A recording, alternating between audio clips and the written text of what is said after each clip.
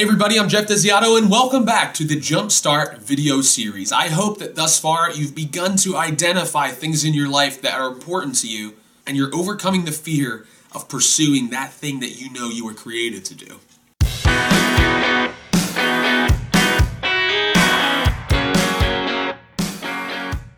The human body is not intended to be awake before the sun comes up. That's something I ignorantly and somewhat rebelliously declare to my wife every morning as I try my best to swim to the surface of consciousness. I'm not a morning person. Those of you who know me personally may add that I'm not an afternoon or evening person either, and to that I say, you're probably right.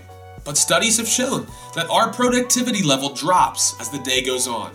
That's why it's important to develop a morning ritual or routine that allows you to be as efficient as possible before lunch and before you hit that dreaded 2 p.m. wall.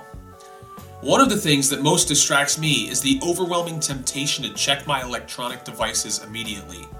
This is probably the most counterproductive thing you can do, which is something I'm finally realizing, thankfully. The reason being is that if I see something that needs to be addressed, I find it next to impossible to do anything else before it's been addressed. On some days, I'm guilty of missing breakfast and neglecting my own personal hygiene because I dive headlong into the craziness of running my own business. Here's what I'm laying out for myself as a guide, and hopefully I can stick to it so that it eventually becomes a habit. The number one thing I need in the morning is coffee. It's a no-brainer. Now, my wife and I were not coffee drinkers until we had our second child, and even then, we had to force ourselves to like it. But now I realize that coffee is more of a psychological thing than anything else. Prayer. Now, you may not be a spiritual person, and that's just fine. But for me, this is an indispensable tool in my daily arsenal. It helps me to reconnect with God and focus my mind on the things that really matter.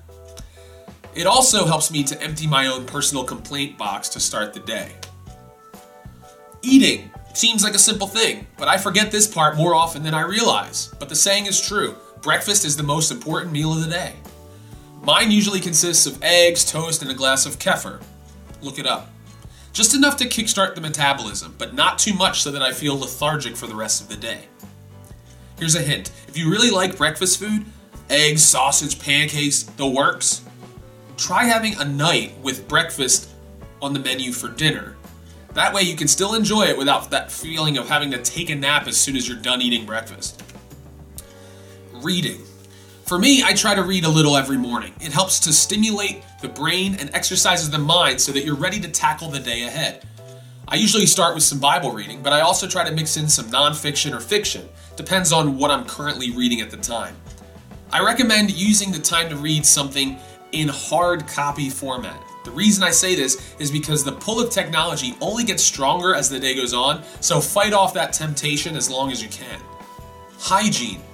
It should go without saying, but unfortunately for someone like myself who jumps right into work and just walks to my couch and that's my office, the final step that we solo entrepreneurs can sometimes overlook, especially if we're not planning on face-to-face interaction with the outside world on a particular day. But I realize that showering and getting dressed as though I'm leaving for the office helps me to get in the right frame of mind to approach my work, even if it's mostly out of my home. The final step is committing. Now, I know you may say, I don't have enough time to do all of this before I work. Well, may I suggest that you wake up earlier to allow the appropriate amount of time to accomplish all of the steps in this routine. You'd be amazed at how much you can achieve in that extra time each morning, especially if you're trying a little side hustle. If you're starting to implement things and you've identified something that you want to pursue, but you can't quit your day job. Obviously, you need income. The morning is a great time to spend on that dream, even if it means getting up at 5 o'clock before everybody else. If you want to write a book or do something, take that time from 5 to 7 or 5 to whenever you need to start getting ready for your real job and work on your dream. It's important that we do that. I'd love to hear about how you spend your mornings. I'd be interested for sure because it might help me with my morning routine. So please feel free to reach out and let me know. Here's a couple quotes to end the video. William Pitt Chatham says, "I would have it inscribed on the curtains of your bed and the walls of your chamber. If you do not rise early, you can make progress in nothing." Johnathan Swift says, "I never knew a man come to greatness or eminence, who lay abed late in the morning. I love the old English. Lay abed. But anyway, hopefully this has given you the motivation that you need to start working on yourself and working on your dream in the morning when you're most effective. I think it's going to help you a lot. If you are interested, please reach out to me. Share this video with somebody you know that may love to sleep a little too much, like this guy.